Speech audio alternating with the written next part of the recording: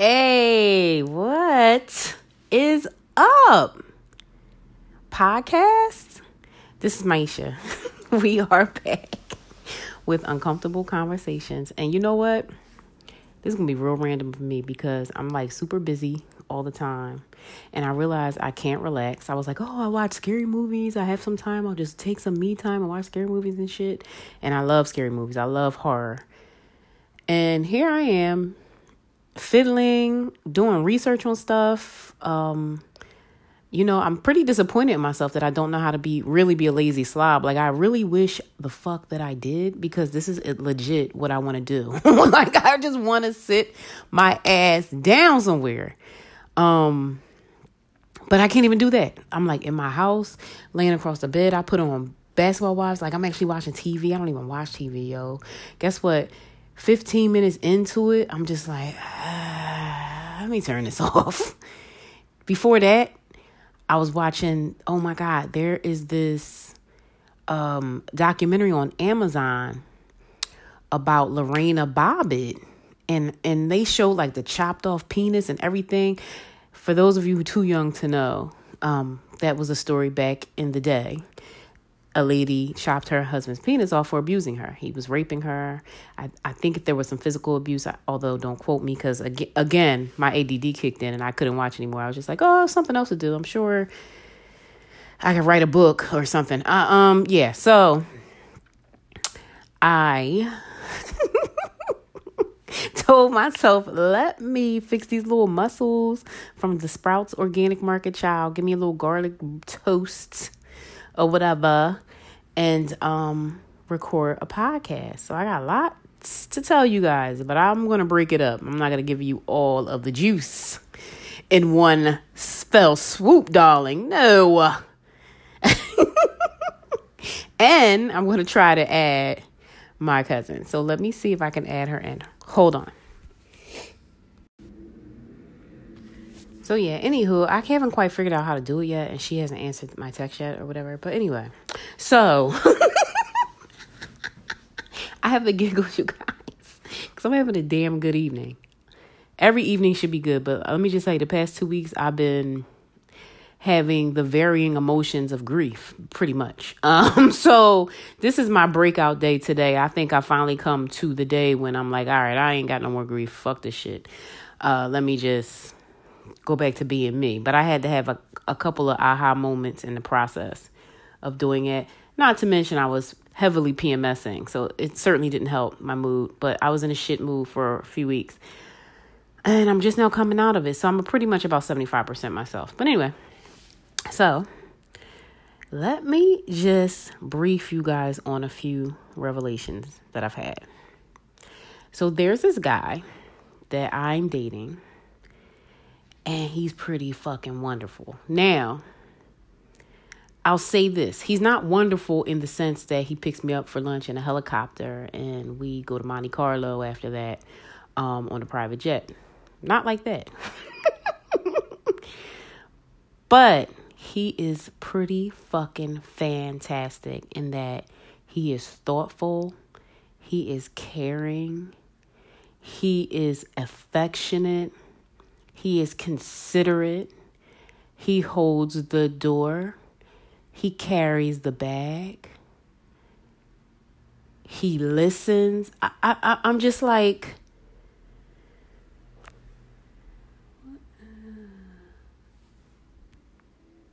I'm sorry, Instagram flew on my screen. But anyway, I'm just like, who is this person? And I'm not saying to say that I'm not used to those things. I am. But literally, I get those things along with some other shit. This time around, fingers fucking crossed.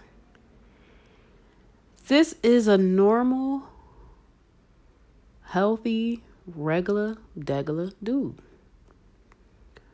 So there's something to be said about that, because I like flash. I like, a lot of, I don't want to say I like flash. That's false. Okay. It's not, no. I'm a dramatic person. So I'll probably be more attracted to somebody more dramatic, like, just kind of, you don't have to be the flashiest dude, but I always used to just attract the flashiest dudes, with like the dudes, the biggest dude in the room. That dude, like the dude that everybody wants to get at. And I'm not saying it to toot my own horn. I'm saying that as much as I'm an extrovert, I'm an introvert, and I always used to attract that nigga. And I kind of didn't want to attract that nigga because I really didn't want the attention, even though I always got attention. It's a weird little thing, I know. But I never thought that I'll meet somebody who is just kind and normal and not down with no fuck shit. Like, I'll give you an example. And this is really bad. And I probably shouldn't even put this in the podcast. Maybe, as a matter of fact, I don't think I'm going to tell you this story just yet today. Because I don't think I'm, oh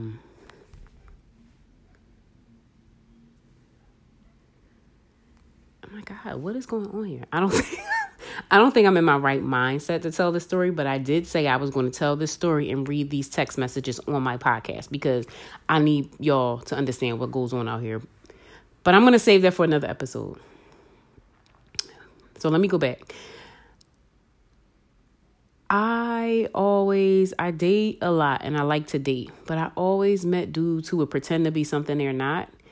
They literally would pretend to be like this chivalrous, thoughtful, giving guy. Like, take me everywhere I wanted to go, say all the right things, do all the right things. And then literally like at the 3-month mark, they would like completely turn into an entire pumpkin and into a gremlin, a monster, fizzle the fuck. It would be fascinating to watch, really, because I'm like, wow, it's okay. If you are a piece of shit, I'll have more respect for you if you just said that up front. Like, if you a person that doesn't like to keep taking a bitch out to eat, say it up front. And I'll be like, you and I can be friends. I mean, that's pretty much how that's going to go. If you a person that don't like to be like lovey-dovey and shit, say that shit up front. If you just don't pretend, like, it's so weird. And like, a lot of you niggas are weird as fuck. Like, you dudes are fucking weird as shit. Like, and I am not going to hold back on you dudes. You're fucking weird. You are weird. And I'm going to tell you why. You spend your days and nights on a goddamn iPhone, on the fucking Instagram, on the goddamn Facebook. You guys are out of touch with reality. You're not socialized properly. You're not socialized properly towards women. You've been catered to by the women in your family, so much so that you can do no wrong in their eyes, and you resent them for it. That's why you treat women like shit, but you don't even know you resent them for it because you hold them on this pedestal and you put them high up on the horse. Oh, my mom is the best. Oh, my grandma, but you really resent them for coddling you and making you the bitch ass nigga that the fuck you are. Okay. So that's you in a nutshell. I'm just letting you know. And you make it bad for every guy who is hardworking, who is honest, who is chivalrous, that's not a word, chivalrous, who is chivalrous, who is caring, who is loving, who just wants a chick and just wants to be a dude to her and hold her down. You make everybody look bad. And the sad thing about you fucking social media ass niggas is a lot of y'all are like 40 and 50 goddamn years old, and you think that women are play toys, and you think you can pick women up and put them back down when you're done with them. You think we're Barbie dolls or some type of Cupid dolls. A lot of you are closeted gays or DL. And you think that you can women are just on this merry-go-round and you could just pick what you want and then put her back like we have no feelings, nothing. Like we're not human. And then a lot of you motherfuckers are like corny as shit, and you waited to get till 35 to actually pretend that you're that nigga, but you always been like a big fucking cornball and a douchebag, and nobody ever really liked you any fucking way. But now that you're in your 30s, you can pretend that you was that man in high school. That's how y'all motherfuckers are, yo. I'm not even gonna hold back. But anyway, so there's this guy, and he's pretty fucking amazing. And I'm like thankful that God sent him to me, or whatever the fuck. I had a couple glasses of Sauvignon Blanc. But anyway, and let me just tell you, I'm not thankful because of some fairy tale ending Cinderella shit. I'm thankful because he has actually, and I wasn't even a sour, bitter bitch just yet. I'm telling you. But he has actually proven to me that there are still some real ass dudes out there. For real. They're just buried under you, cornball, flashy, bape headband wearing, dust buckety, feminine ass niggas. Yeah. So this guy is pretty fucking amazing, and I'm just like, you know what? This is what I asked for. This is what I scripted. This is what I fucking attracted through law of attraction. This is what the fuck I asked for. I did not ask for, Prince Harry. I asked for, and if he was Prince Harry, that's great too. But he would have to be Prince Harry with the same principles as a regular, real nigga. You dig me? And that's really all fucking takes out here. Just be real and true to yourself, who you are. And stop being like these weirdo. All my friends say I should write a book. And I damn sure am. Because, and let me just tell you, no shade. Like I have a great dating life. So the pros outweigh the cons. But I shall say those cons, woo, they hitting. Like I have met some characters. I'll give you an example. And then I'm going to end the podcast, child, because I just cannot even bring up these memories. I had a guy tell me, I told him I wanted to meet. He asked me where to go to a date, where to take me for a date. This may be 2 summers ago. And I was working in Center City, Philadelphia. So I was like, well, I'd rather you choose. I don't like for men to ask women where to. That's just the dumbest. You and I have been talking. You kind of know my style. You should know by now, like, what the fuck I like. Like, fucking. But y'all so worried about spending money and so worried about being insecure that you can't be natural. Or you so worried about, back in the day, men would worry just about getting a girl. They didn't care. They were like, whatever she want, like, I'm just getting her. Like, and that's why when I look at pictures of my mom and dad and their friends, every dude had a chick on their arm and she was bad. Now I see y'all got Boom Keisha on your arm. She got 17 kids. She about 75 pounds overweight. Listen, this is real tea. Or y'all don't have nobody on your arm at all.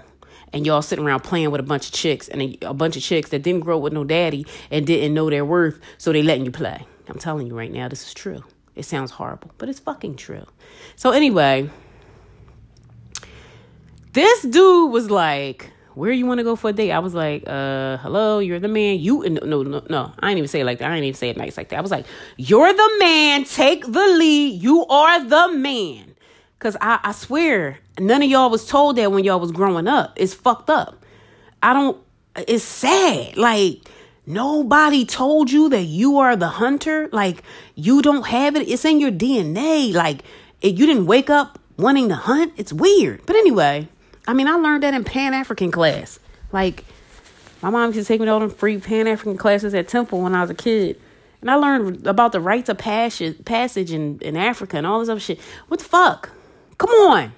But anyway, so he's like, well, I don't know. I don't be in Center City. I was like, I said, well, I'm around the corner from McCormick and Schmick's. I love their happy hour. Love their seafood. Matter of fact, I'm looking at my muscles right now, longingly. But anyway, why don't you meet me there?